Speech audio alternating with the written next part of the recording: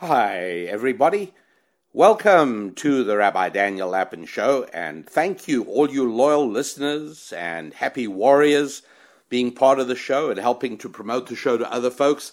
My deepest appreciation to all of you. And today we're going to do something a little bit different. And, we always like trying to shake it up, make sure that we are able to please the greatest number of people and provide authentic value to as many people as we possibly can.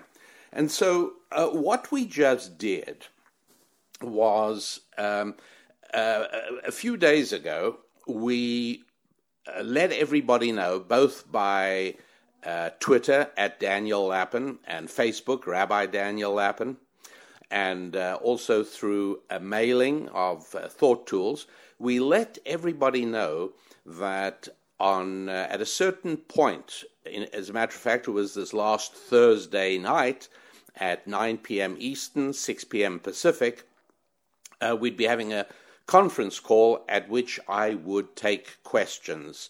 And the questions I wanted to take were primarily on the relationship between money and marriage, but essentially it was open to questions on any of the 4 F's: family, faith, finance, and friendship. And sure enough, we had about 100 folks on the call, and I think there was time during the course of the show. I think I took about 4 or 5 or 6 calls, something like that. At any rate, what I have done then is now made that the contents of that conference call available on this show. So the rest of this show is actually going to be the conversations that I had with folks who called in. So you'll let me know how you like that, and take a listen. There'll be several segments, each one or 2 calls, and then I'll be back with you at the end. Meanwhile, the website, as you know, is RabbiDanielLapin.com, which is a fine place to let us know your reaction. Is this the kind of thing you enjoy? Do enough of you want to participate in a conference call that we should do it again? You can let me know all of that easily on the website RabbiDanielLapin.com, and also a place where you will take a look at some of the resources that we have available, both in the area of money and in the area of marriage. The marriage one is called Madam, I'm Adam, Decoding the Secrets of Eden, because indeed it is the first few chapters of Genesis that lay out a biblical blueprint on male-female relationships. But anyway, we cover just a little bit of that this time in the show, but there's a whole lot more, and I'm hoping for more opportunities to be able to impart all of that. So on with the show. Hope you enjoy it, and we'll continue right now.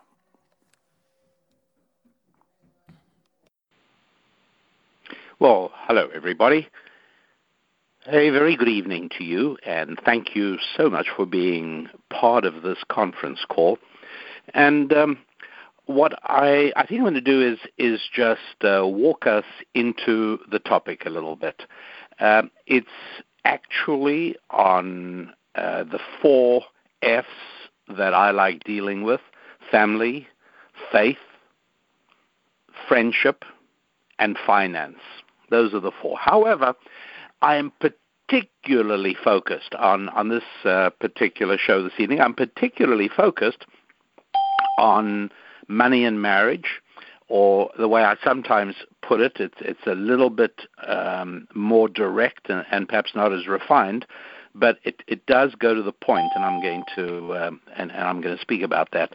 But I sometimes speak of it as sex and money, the linkage between these 2 areas. Now, one of the questions, obviously, is whether the linkage we can all see with our own eyes between money and sex, whether that linkage is real, intrinsic, a natural condition for all human beings, or whether alternatively it is sort of culturally imposed. And the way to explore that is to see the extent to which there are exceptions, if any, and how many of these exceptions there really are. So, what am I speaking about? Well, one of them is that women are attracted to men who have a few dollars. One of the ways we know this is that there have been some interesting polls taken on the extent to which your potential mate's credit rating impacts you. And sure enough, about twice as many women, over 80% of women, honestly say, yeah, you know what, if the guy's got really bad credit, I'm just not that interested in dating him. A far smaller figure, around about 30%, or sometimes some studies show less, of men say, well, yeah, you know, if she's got bad credit, I don't want to date her. The majority of men are less interested in that. Another area, and by the way, let me just clarify, as the father of 6 daughters, in no way do I look down on women who measure the financial health of the guy they're thinking of dating or courting or seeing. I see nothing wrong with that. I think the term gold digger is ludicrous and absurd and has absolutely nothing whatsoever to do with the topic that under discussion. It is entirely appropriate. And I'm going to explain that the financial condition of a man tells far more about the man than the financial condition of a woman tells you about the woman. Furthermore, we know that men are actually more drawn to women who are not high-earning women. Okay, that's interesting. But sure enough, an interesting study, I've seen it done several times, where they show one test group of guys pictures of women with their names and with their occupations underneath, and they ask the guys to rate their attractiveness. And the occupation is just written in small letters beneath the name, and the guys in general tend to favor the low-earning occupations. So in other words, subconsciously, they're noticing whether the woman's occupation is lawyer, investment banker, doctor, etc., or on the other hand, nursery school teacher or nurse or whatever it is. And guys tend. Now, what they then do is they reverse all the occupations. In other words, all the women's pictures that had high-earning occupations are now replaced with low-earning occupations and vice versa. And then again, they're shown to guys, and sure enough, the guys' preferences switch. And I shouldn't laugh because I'm a guy as well, and I've no doubt that that's exactly what I would do as well. What's it all about? It's very, very simple, and that is that a man's identity, and if I can say his sexual identity, is very linked to his ability to bring the bison back to the cave, very linked to his ability to produce in the world. And this is one of the reasons that, and unfortunately, it's a very sad thing, but in places around the United States over the last 40 years, there have been enough instances of entire areas that have lost their industry. There was a really bad time for the Pittsburgh area when steel just vanished, and Pittsburgh's enjoyed a resurgence now. There were industrial facilities of the Northeast. There was a period they floundered very badly. And in each one of these cases, we've been able to notice the linkage between male sexual dysfunction and job loss. We find almost no female sexual dysfunction associated with job loss. So in other words, one of the things we know is that a man's self-identity is very linked to his money-making ability, and with women, that's a lot less true.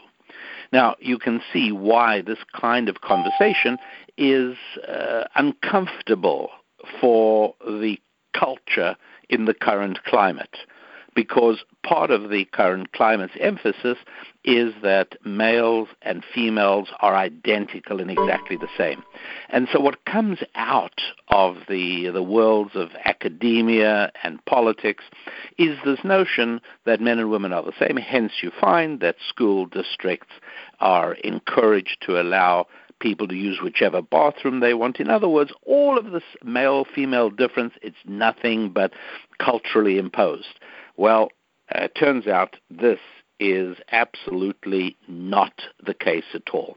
And in the linkage between money and marriage or money and sex, we find it to be compellingly true.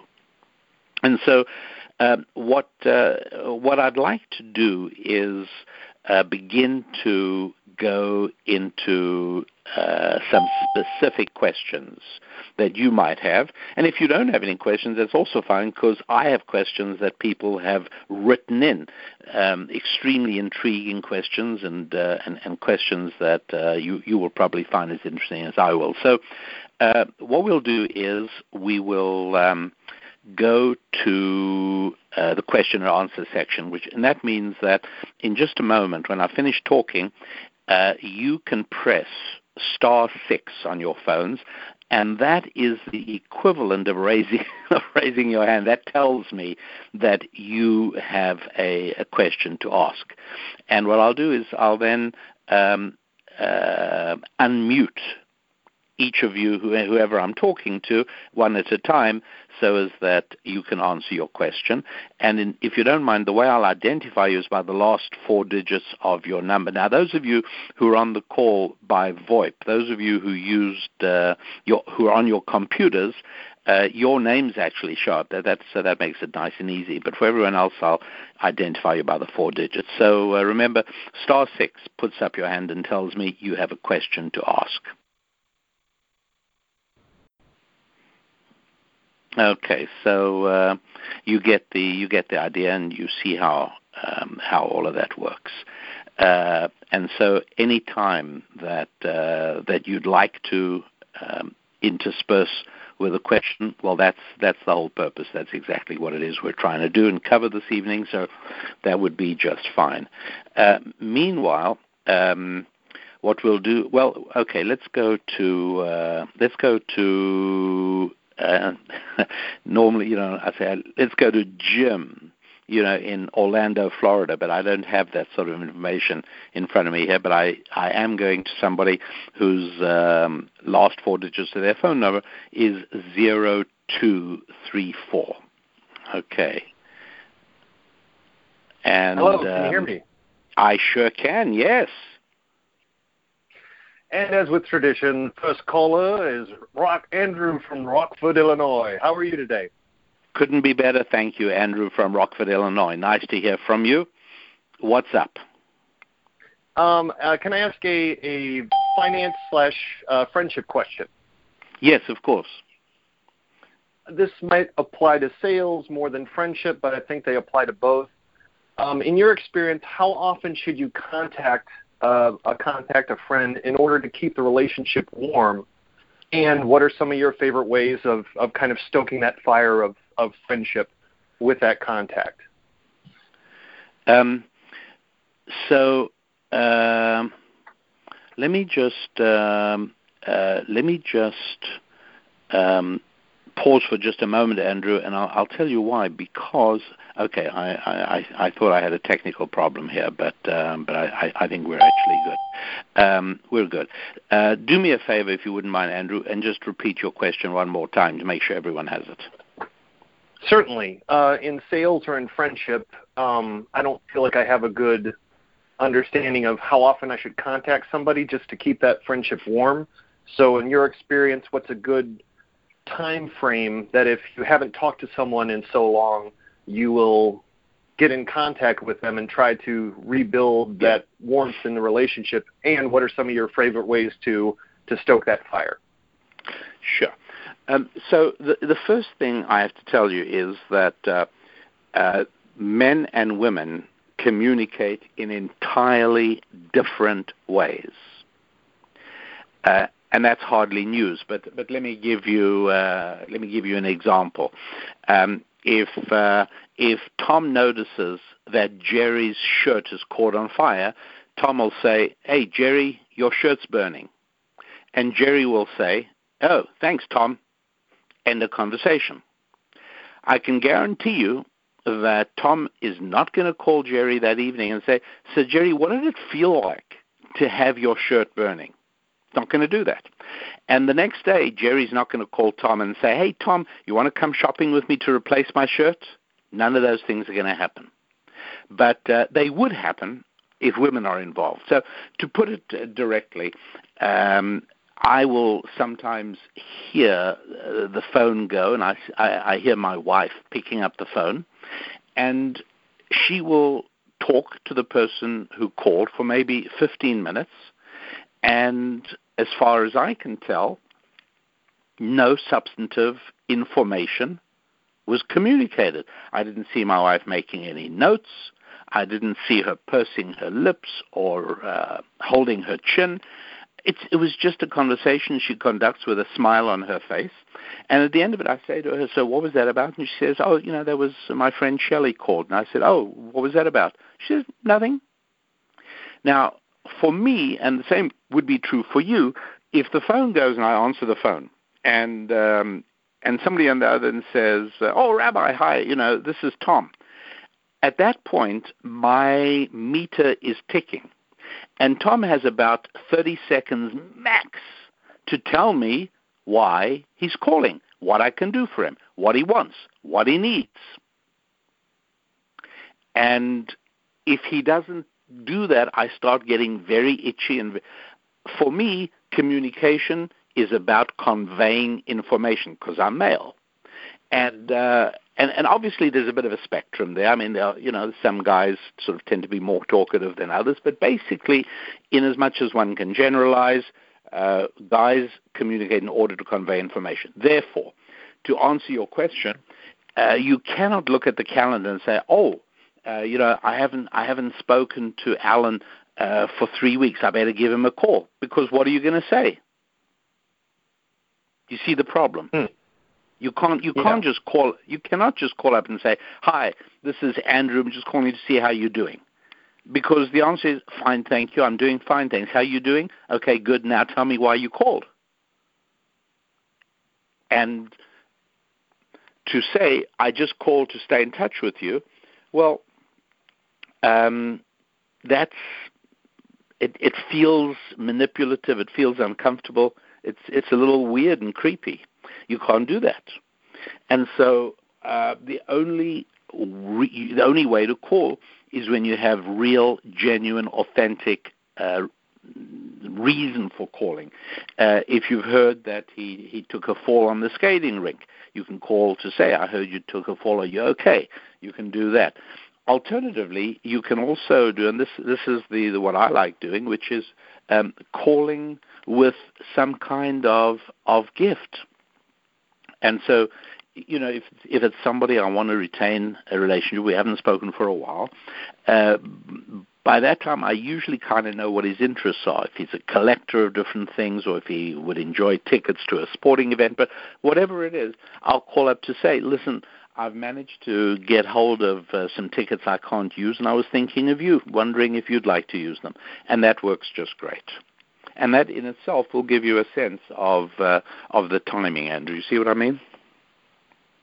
I do. And, of course, there's a lot of complications that go with sales relationships of different tricks and tools. I'm sure that's a whole other conversation there.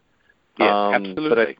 By the way, let me just say, if anybody else would like to get onto the question queue, no problem. All you do is dial *6 and follow the directions, and then you will be next up as we move through the list of people who have specific questions.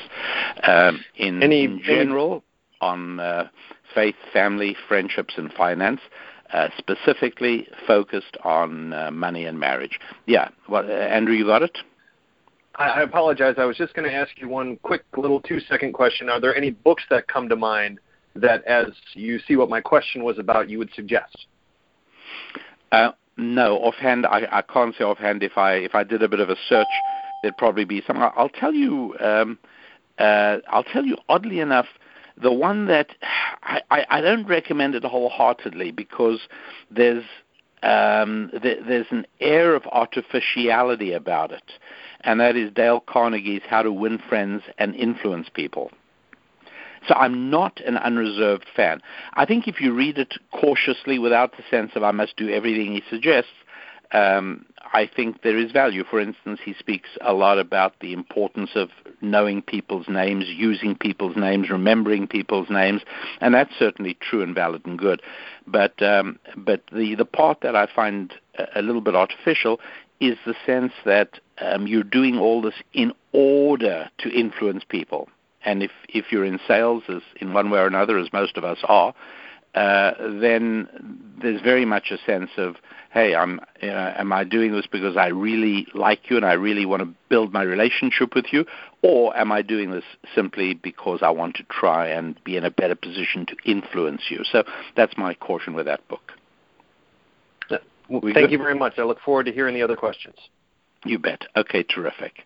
And what we do is we now say hello to, well, you're going to have to tell me exactly who you are as you join in, but your phone number ends with the digits 7569. So welcome. Who are you? Thank you. This is Isaac from Ohio here. Say again, what's the name? Isaac from Ohio. Wonderful. Isaac, thanks for joining us. How are you doing this evening? Well, Rabbi, thank you. I appreciate that. Good. Well, I'm pleased you're here and eager to hear your question. I have a quick question on family. I remember from one of your shows that you have 6 or 7 kids and you homeschooled them. That is right. 6 daughters, 1 son, and indeed we homeschooled them, yes. What kind of homeschooling programs do you recommend? For that, what I'm going to suggest you do is on our website, there is a section called Ask the Rabbi.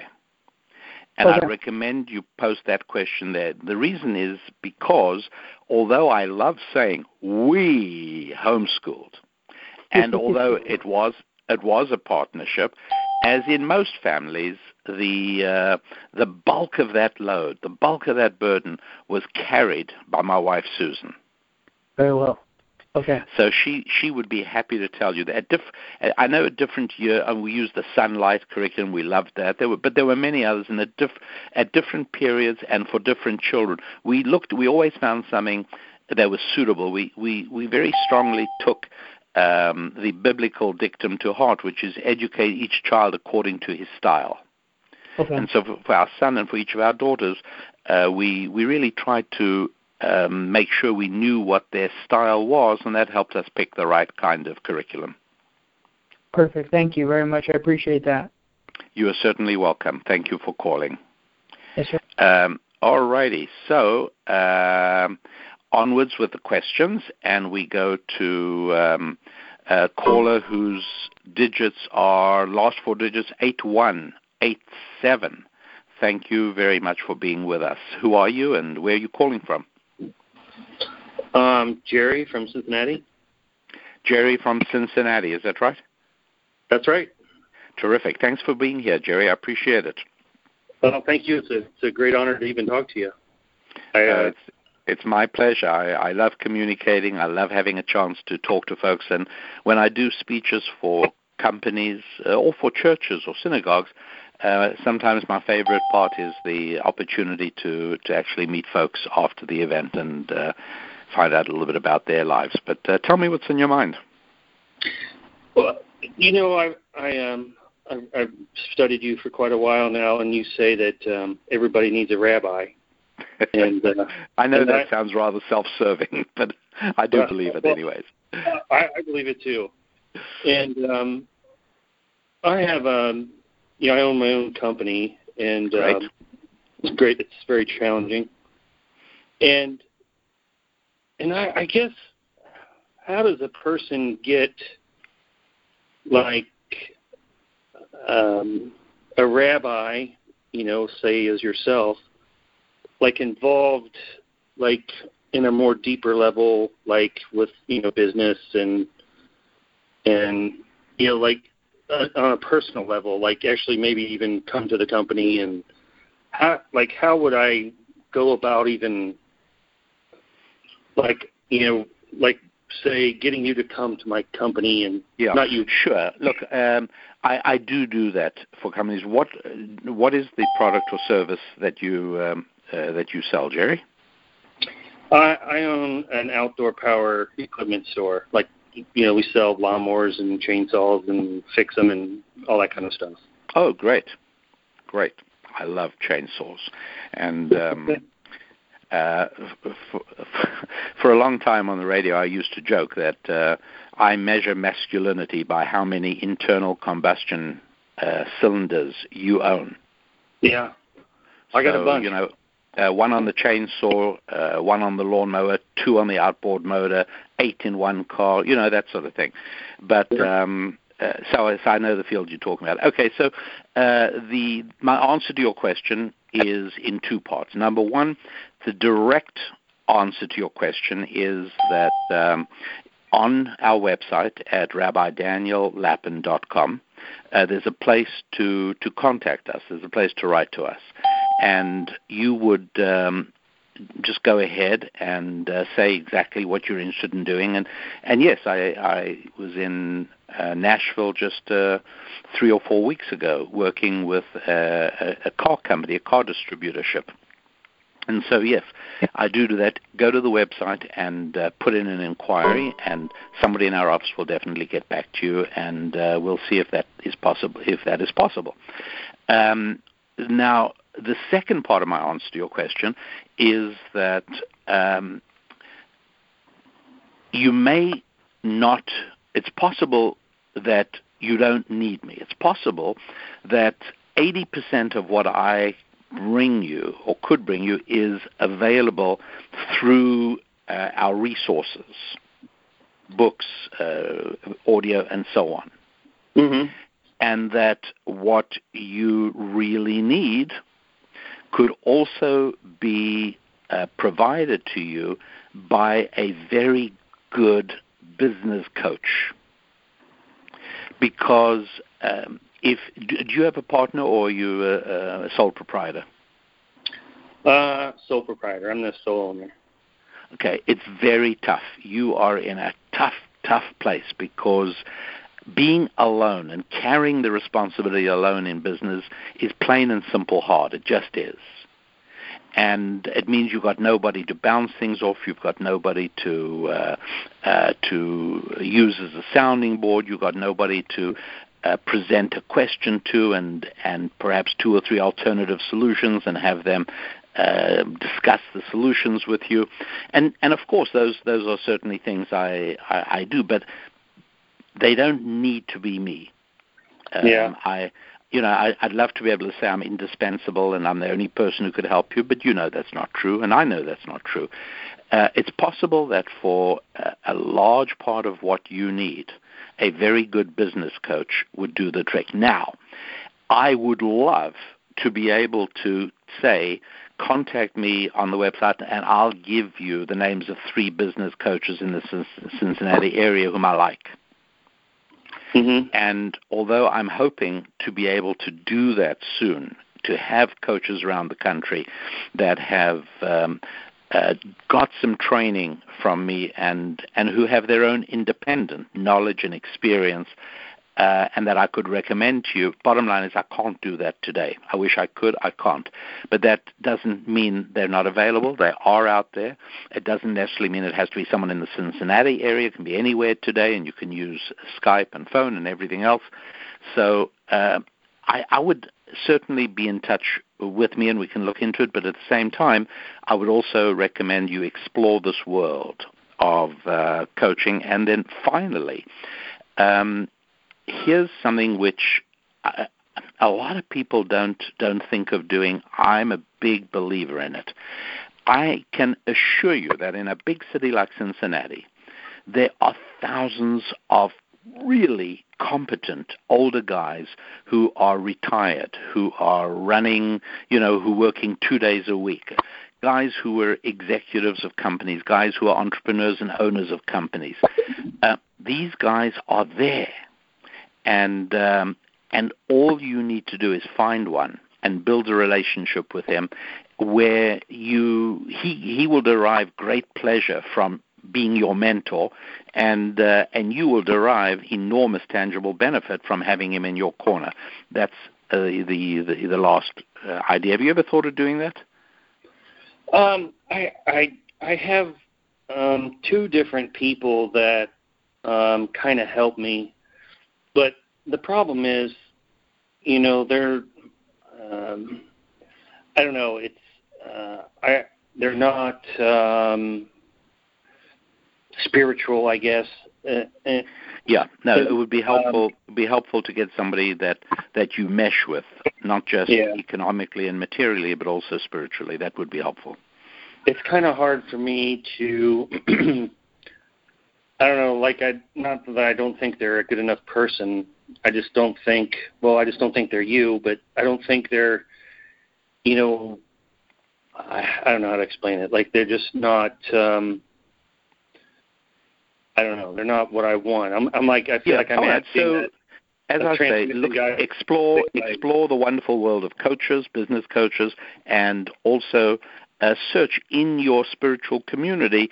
Put out the word that you'd like to meet somebody like that. Don't say I'd like to find, but I'd like to meet somebody like that. Yeah. Give that a shot, would you? Okay. Yeah, absolutely. Sure. All right. Wonderful. Thank you very much. Lovely to hear from you. And do stay in touch and go through the website, all right? Will do. Thank you very much. Terrific. Okay, great. So here's what we want to do now.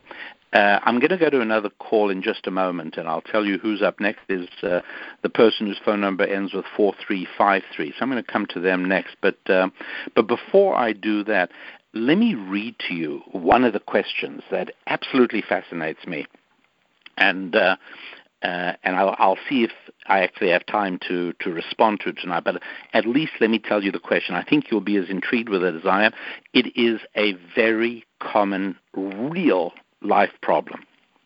Okay. The guy says, I'm a married father of 2 great kids. I'm a regular listener to your weekly podcast, and I've purchased several of your audio programs that I return to time and time again. I'm writing because the constant discord between my wife and I has become too much, and we are reaching a breaking point. She maintains that everything, underlined, is my fault entirely, and is constantly barraging me with put-downs, insults, and belittling comments. In the last 5 minutes of your 11/17/2017, that's this last November the 17th podcast, the name of the podcast, the name of that episode, by the way, is Frightening Facts About Sex They Didn't Teach You in the 9th Grade. And this guy writes, in the last few minutes, you raised the topic that spoke directly to me as if you were a first-hand observer in my relationship with my wife. Unfortunately, your description of the way women can so effectively use words like weapons, while the tendency of men is to withdraw and retreat in silence, well, that's exactly what happens between us. Additionally, because we work together, every error that I make in any aspect of my personal and professional life is additional cause for disgust and revulsion to my wife. Powerful words, but he's exactly right, because that's what happens, resulting in verbal attacks on what I perceive to be my very existence. What he means is his entire sexual identity is under attack. In that episode, you mentioned that we should let you know if this was a topic that you should discuss further. I did so on and so forth. He said, I'm writing to ask you to revisit this topic to provide ancient Jewish wisdom on how I can try to deal with this. Please let me know where I should look for more direction of this discussion of this topic, or revisit an upcoming episode of your podcast. And that's the letter. Look, situations where husbands and wives work together in the same business, these situations are fraught with peril. fraught with peril. And I will try and come back to that and talk about it a little bit. But I will just put in here now another reality about money and marriage, and that is, in the same way that it is pretty hard to find harmonious and stable marriages in which the woman proposed marriage to the man. Very hard. So much so, by the way, that there are cruel videos up on the internet of women proposing to men, and the proposal goes horrible, as you would think it would, right? Because the overwhelming majority of guys don't respond well to that. And the overwhelming majority of women know that the way men and women are constructed is that the man has to ask the woman to marry him. It's the only way it works. There are many women, however, who get misled by cultural propaganda that they're exactly the same, and they see no reason. Why shouldn't they propose until they actually try it, and it blows up in their face, and it's mortifying and humiliating and horrible to watch. In exactly the same way, it is very difficult to find stable marriages where the woman dramatically out-earns the man. Now, an exception to that would be, it sometimes happens, a medical student in the last year of residency marries a nurse, and he's making pennies, and, a nurse makes a decent living, she's out-earning him. That one can work because everybody involved knows that in 1 year's time, that medical student will now be a doctor and will be earning very, very well, and in fact his wife, the nurse, probably won't even have to work anymore if she doesn't want to. But generally speaking, it's a huge problem. And that said, to be in business together with your wife is very problematic, partially for that reason, partially for others. Hope to come back to that. It's a big, big topic because many people, many entrepreneurs who start businesses do involve their wives, or their wives want to be involved. The wife says, hey, I want to work. Why would I go and work for a stranger when I can come and work in our own family business? And one has to be careful. There are safeguards that have to be put in place in that sort of situation. But for now, and again, let me just remind you, if you want to join the question queue, all you got to do is dial *6, and that'll put you on the queue. But meanwhile, we're going to go to somebody whose phone number ends with 4353. Hi, this is Shauna from Michigan. Well, hello, Shauna from Michigan. How are you doing? Good. How are you? Couldn't be better, thank you. Thanks for joining us. Okay, so you basically just touched on my question. It's this correlation between marriage and money. I was listening to a study on NPR recently, and it was talking about how many women in this country earn more money than their husbands do. And it was talking about the data on young American couples, and the research found out that a man is more likely to cheat on his partner if he's more financially dependent on her, and men who are completely dependent on their girlfriends or wives are 5 times more likely to cheat than men who earn the same amount as their partners. So I just found that very interesting, what you were saying about culture and the feminist movement, how it has disrupted families, marriages, obviously between husband and wife, where the husband feels quite emasculated. He's kind of lost his place in society, in the home.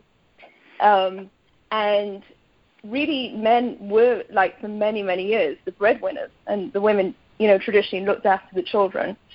So now that the roles are confused, I was wondering what your thoughts are about that. Sure.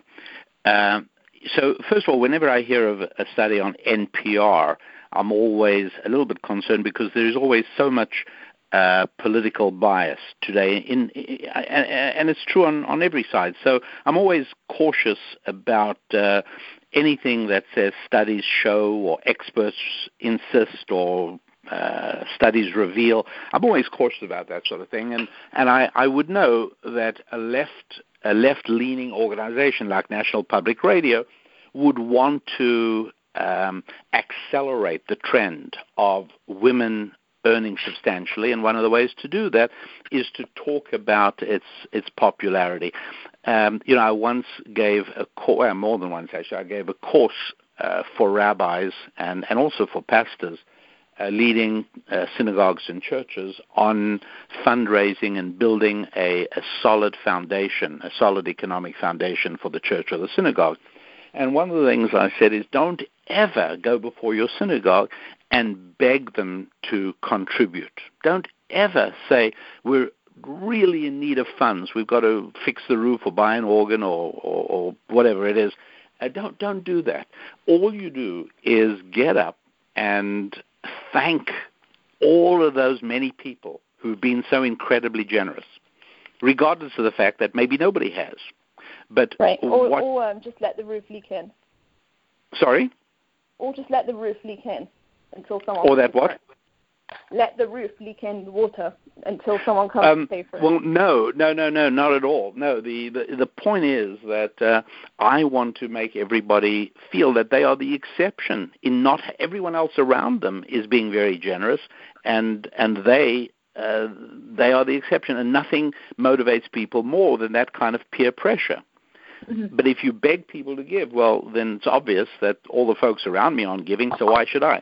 But if what you hear is the leader thanking everybody for giving, you're saying, "Oh, I haven't given it. I must be like the only person in the whole place who hasn't given it." So that's just part of what's going on. So I know that places like NPR tend to sort of say, "Look, all these women are earning plenty of money." So I don't actually have at the tip of my fingers any reliable figures on whether or not the number of women out earning their husbands is growing or not. I don't know that, but I will look into it. But what I do know is that the follow-up, what you mentioned, is absolutely true, and that is that these marriages where the woman out-earns the man are intrinsically unstable. And yes, there is more cheating, by the way, in both directions. You see, the most important thing that a woman has to feel towards her husband is respect and admiration. She has to be able to look up to her husband. A woman is, generally speaking, unhappy when she doesn't feel proud of her husband. And one of the interesting indicators of that I want to tell you about real quickly is that although it is true that on average men are taller than women in the United States of America, right? Obviously everybody knows that. You do have your short Michael J. Foxes, and you have your very tall Serena Williams, the tennis player, but generally speaking, it's not like that. Well, what is very interesting is that we have more statistics on these kinds of things in the United States of America than almost on anything else. And so it's really easy to do a mathematical calculation of what percentage of couples should be made up of a taller man and a shorter woman. Well, given the distribution of height among men and women in the country, the correct figure is about 65%. About 65% of couples should be made up of the man taller than the woman, and about 35% the woman the same height or taller than the guy. In reality, however, the reality doesn't match the statistical sampling. The reality is that the percentage of couples where the man is taller than the woman is over 90%. So what that means is there's nothing random about it at all. There are only two possibilities. Women seek out taller men, or men seek out shorter women, or thirdly, both. But there is no other conclusion to be drawn. And that makes perfect sense because it's simply a physical metaphor for a spiritual reality. A woman wants to be able to look up to her man.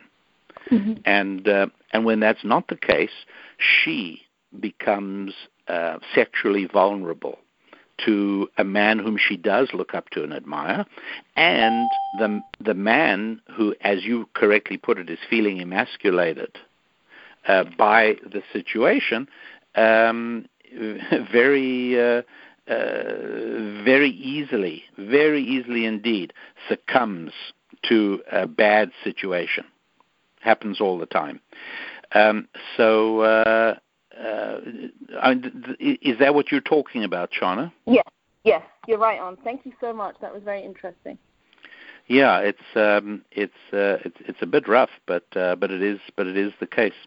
Yeah. Anyways, thank you very much indeed. Very good talking with you. I appreciate it. All right.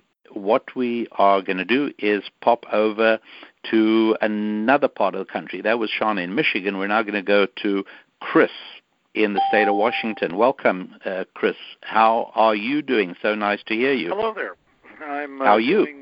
Doing fine out here in the great Pacific Northwest. I have a question that's kind of, don't know if it's going to fit in with what you've been talking about already or not, and it's a problem I think a lot of people don't want to talk about, but I'm concerned about, values and so forth and the way the culture is going and all that sort of thing. But my two sons attended a Christian college, which will remain nameless, and one of the things they reported back to me that shocked them was the amount of pornography everywhere. I mean, this is a Christian college. In almost every guy's room, every guy's dorm, he was all over the place. I've seen statistics that say that 68% of Christian men struggle with this issue, and it seems horrific to think of that. What do you think are the causes? Is there a solution? I'd like to hear your comments on that rather difficult subject. It's a hugely difficult subject, and unfortunately, I'm probably going to be hugely unsatisfying on the topic because it warrants an entire show all on its own, where we do nothing but delve into that. But at least just a couple of points we should look at. The area in which it hews very closely to the topic of, if you like, sex and money, is that one of the things we know is that involuntarily celibate guys make no money. And this connection is enormously powerful. And so guys who, for whatever reason, are simply incapable of attracting a woman and becoming part of a couple tend to do very badly financially. They just do. We are all subject to the quick fix. When I was taking a 1 month writing sabbatical in Jerusalem 2 years ago, I did a program for a venture capital company, and there were a number of people a lot of people came to hear presentations from a number of Israeli high-tech companies. Well, the one that aroused most interest was a company that promised a machine that would cause you to lose weight. Now, years and years ago on late-night television infomercials, you might remember there was the one that you strap around your waist, and it was electrical stimulation of the muscles. And this felt enormously satisfying. The idea was that you put no effort into it. All you had to do was sit in an armchair, reading a book or watching television, and meanwhile this electronic device would send myo impulses through your skin. And sure enough, you could feel your muscles expanding and contracting, and it really felt as if you were getting this workout, except you were strangely untired at the end of it. And strangely enough, there was no muscular pain. Well, as I think it was the late Vic Tunney, wasn't it, who said, "No pain, no gain," and needless to say, did nothing. Well, there was another company that promised something similar, using different technologies. I whispered to my companion, "Don't even dream about putting a penny into that. It won't work. It's just not how the world really works. I don't care what their onboard doctors say. I don't care what their board of directors claim. it's not real. That's not. You can lose weight by eating less and exercising more. There is no painless way of doing that. And so we seek out easy alternatives. I'm pretty sure we were the country that invented instant coffee. Nowadays, of course, nobody uses it because everybody goes to a coffee shop whose name will not be mentioned because they are not sponsors of ours. But look, that's what pornography is. Developing and maintaining a relationship with a woman for a man is very, very hard. It's not simple. To be the right guy for a woman is not. It's just not as easy as watching pornography and masturbating.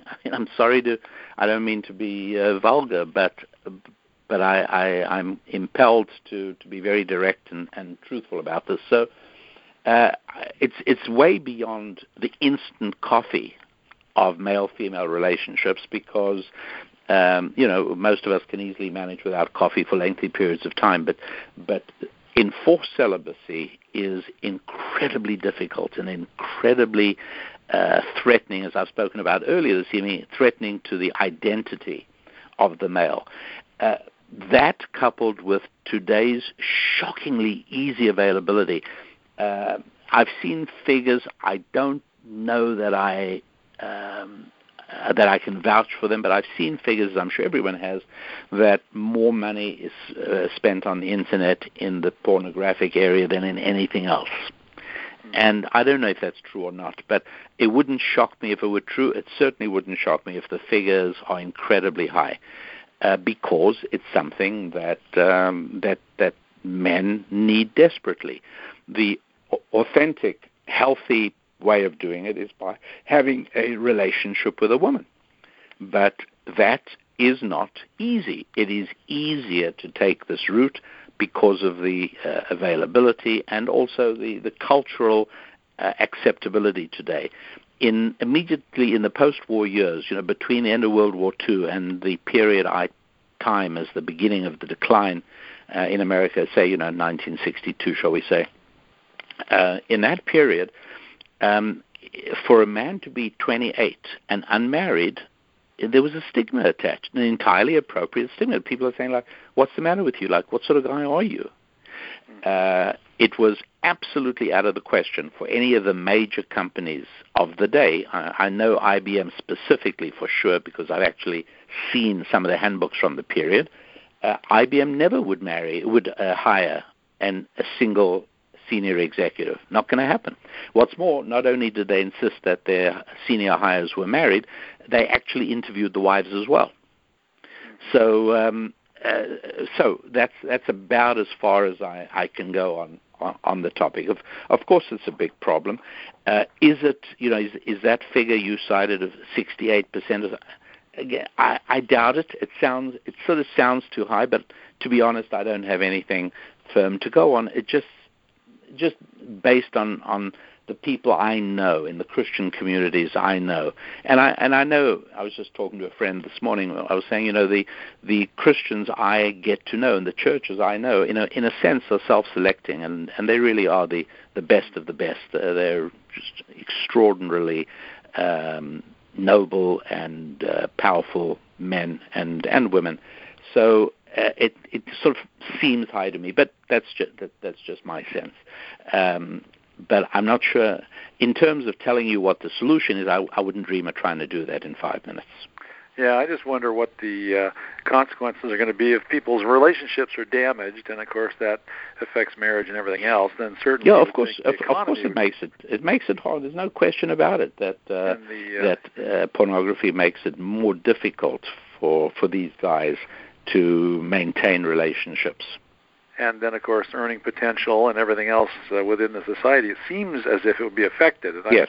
I'm not sure if that's something we can observe at this point or something that we would expect to see soon, because at this point I don't seem the economy is doing great, things are picking up, and so I'm not really seeing any kind of demonstrable problem that could be attributed to anything, regardless of what the cause might be. Because again, financially and morally, our country's going down the toilet, and yet financially things seem to be getting better. I mean, President Trump's made some, regardless of what you think of the man, he's made some pretty good decisions when it comes to the business side of it. As you know, I supported him from March 2016, early in the Republican primaries. I felt that he was the only possible hope in among office. So, you don't need any caveat with me. But that was for all the other listeners out there, you see. Yeah, no, I understand, but I'm sort of fairly direct about where I stand on these things. But again, I don't want to. I'm not going to go into it now, but I will say that I don't think the economy is in such fabulous shape. I mean, that it's improved and that the president has done some extremely helpful things, there's absolutely no question about. But there are still far too higher proportions in the population who are takers, not makers. Mm-hmm. And sometimes for some of the reasons we've just been discussing, most times for other reasons as well. But obviously the piper does have to be paid on that eventually. Wonderful. Well, I appreciate your thoughts. Thank you very much. Enjoy your thought tools every week. Keep up the good work. And thank you for joining us this evening, and thanks to everybody for joining us. We've got about 7 minutes yet to go, and that means there is time for one more question. But I actually don't have anybody in the question queue right now, as far as I can tell. So if there is anybody, *6 is what will bring you right onto that, and phone number ending 5618. Is up next. Good evening. Thanks for being with us. And who are you? Hi, I'm Mark, calling from Wisconsin. I know Mark from Wisconsin. Yes. Thank you very much for being with us this evening, Mark. I watch your show every day. And, you talk when you say watch. I presume you mean the TV show on TCT? TCT, yes. Great. Oh, wonderful. Thank you. Yes. And I get your emails to your thought tools and such. Fabulous. And I just want to say, when my son was in college, he said there wasn't too much of a collection of marriageable women because the girls were all taking modern lifestyle, moving in and learning to live together in the college campuses. And they were moving in with guys. Is that what you're saying? No, moving in with other girls. And that's in a state college. And when you say moving in with other girls, in terms of lesbian relationships? Yes, they're testing. Yeah. Look, I must tell you, I really understand that. And there is a term that is bandied around in people who follow this part of the culture, and that is women like that they call lugs, L-U-G-S, lugs, lesbians until graduation. You know why I understand them? Because guys on the college campuses are so awful, and their understanding of sexual relationships and their understanding of women is so barbaric and primitive that I kind of totally understand a girl saying, you know what, I just don't want to have anything to do with them. Well, from what we've heard on the news about college campuses in recent years, I can understand that. Yeah, absolutely. Yes, and also as far as elections, I was voted Democrat straight for 40 years, but last two elections I turned around straight Republican because the Democrats are going totally socialist in their ideas and everything. Yeah, no, progressive is just another word for communist. Yes, but no, it really is. But anyways, I take my hat off to you for that because it's extremely difficult, particularly if you're not 18 years old. It's very difficult as a mature adult to sort of change on something and to say, you know what, maybe I was wrong. In this case, I don't think you have to say you were wrong because I don't think, in the words of many people, not me, who say I didn't leave the Democratic Party left me, and that's probably true for you too. Yeah, basically that's what it is because I started in the 70s when there were a lot of good things coming, and then all of a sudden they became more in Anyway, let's dump the politics and let's go to a question you might have. Oh, I don't have a question right off. I was just making two comments that I had on my mind. Oh, wonderful. No problem. Okay, well, great. I'll leave you to the next caller then. Now, have a good time. Wonderful, Mark from Wisconsin. I appreciate you being on the call, and thank you for your comments. Thank you and for taking me. You bet. No, it's wonderful for me to have the chance to connect with folks. You know, the podcast, we do the podcast every week, but one of the things that's been bothering me about it is that it's just me talking for an hour and not having any kind of interaction. Now, I can do that. It's just not as much fun as it is actually connecting with other human beings, like I'm going to do now with Bruce, calling from I don't know where. Where are you from, Bruce? Rabbi, thanks for taking my call. You bet. Where are you calling from? Arkansas, Southwest Arkansas. Fantastic. Thank you for being with us this evening. Oh, thank you, Rabbi. We go back a ways. I remember you from the W4CY show. That's right. Yes. Rabbi, as of late, I've been trying to study more in Torah, and I'm interested in a good synopsis, a good breakdown of Torah alone. Bruce, do me a favor. Would you write that question into the Ask the Rabbi section of our website? Sure. Please do that, because that kind of question I'd rather spend a little more time on in research and giving you an answer. I don't want to really do that on this particular venue. Okay, I understand. Thank you for taking my call. But yes, there are resources, and I'll be happy to get a better sense of what you need and what you're looking for, and give you some ideas. Okay, thanks. You bet. Okay, wonderful. Bruce from Arkansas, thank you very much for being with us. Appreciate that. And we've just got time, I think, to say hello to you with phone number 1862 is your last four digits, 1862. Good evening.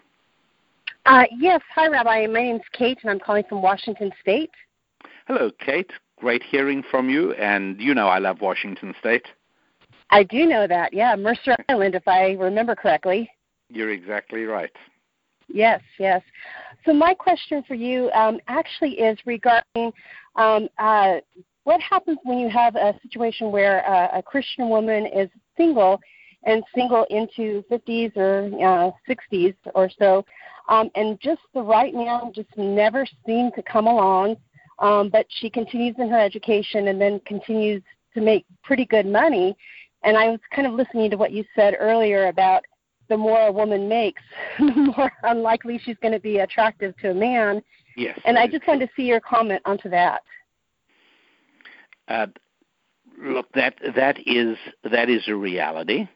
And another reality is that a guy who's 60 can, and very frequently does, date a woman who's 40 or 45. Okay. That is again a reality, and so that means that for women in their mid-50s and upwards, the pickings can be somewhat slim, and it can be hard. However, there are also advantages that come with that age bracket, and that has to do with the fact that a lot of the proving is behind. The needs are less urgent and less compelling, and the status issues, many of those things have already been settled. And so let me just ask you this: Are you a person of faith at all? Yes. I'm a Christian, and I really had hoped that God would give me a husband. It just never seemed to happen. Well, he can only give you a husband once you've found a man, and then he'll help convert the man into a husband.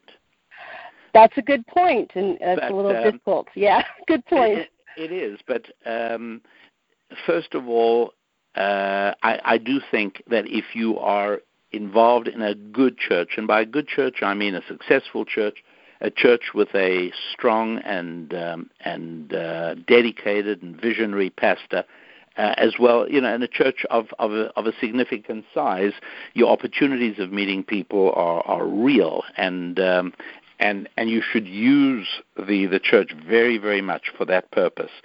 You should also not be shy about letting people know that you would be grateful to them for introducing you. And honestly, I strongly encourage people to throw very modest. I'm not talking about things that require enormous culinary skills or anything, but invite folks over for dinner to your place, and if you happen to know single people, then invite single people, because one of the best ways to meet somebody is over a dinner table.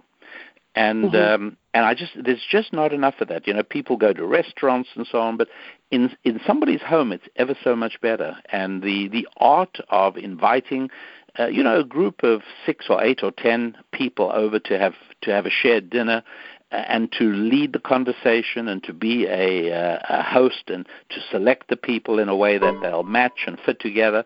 It's one of the great pleasures of life is entertaining friends.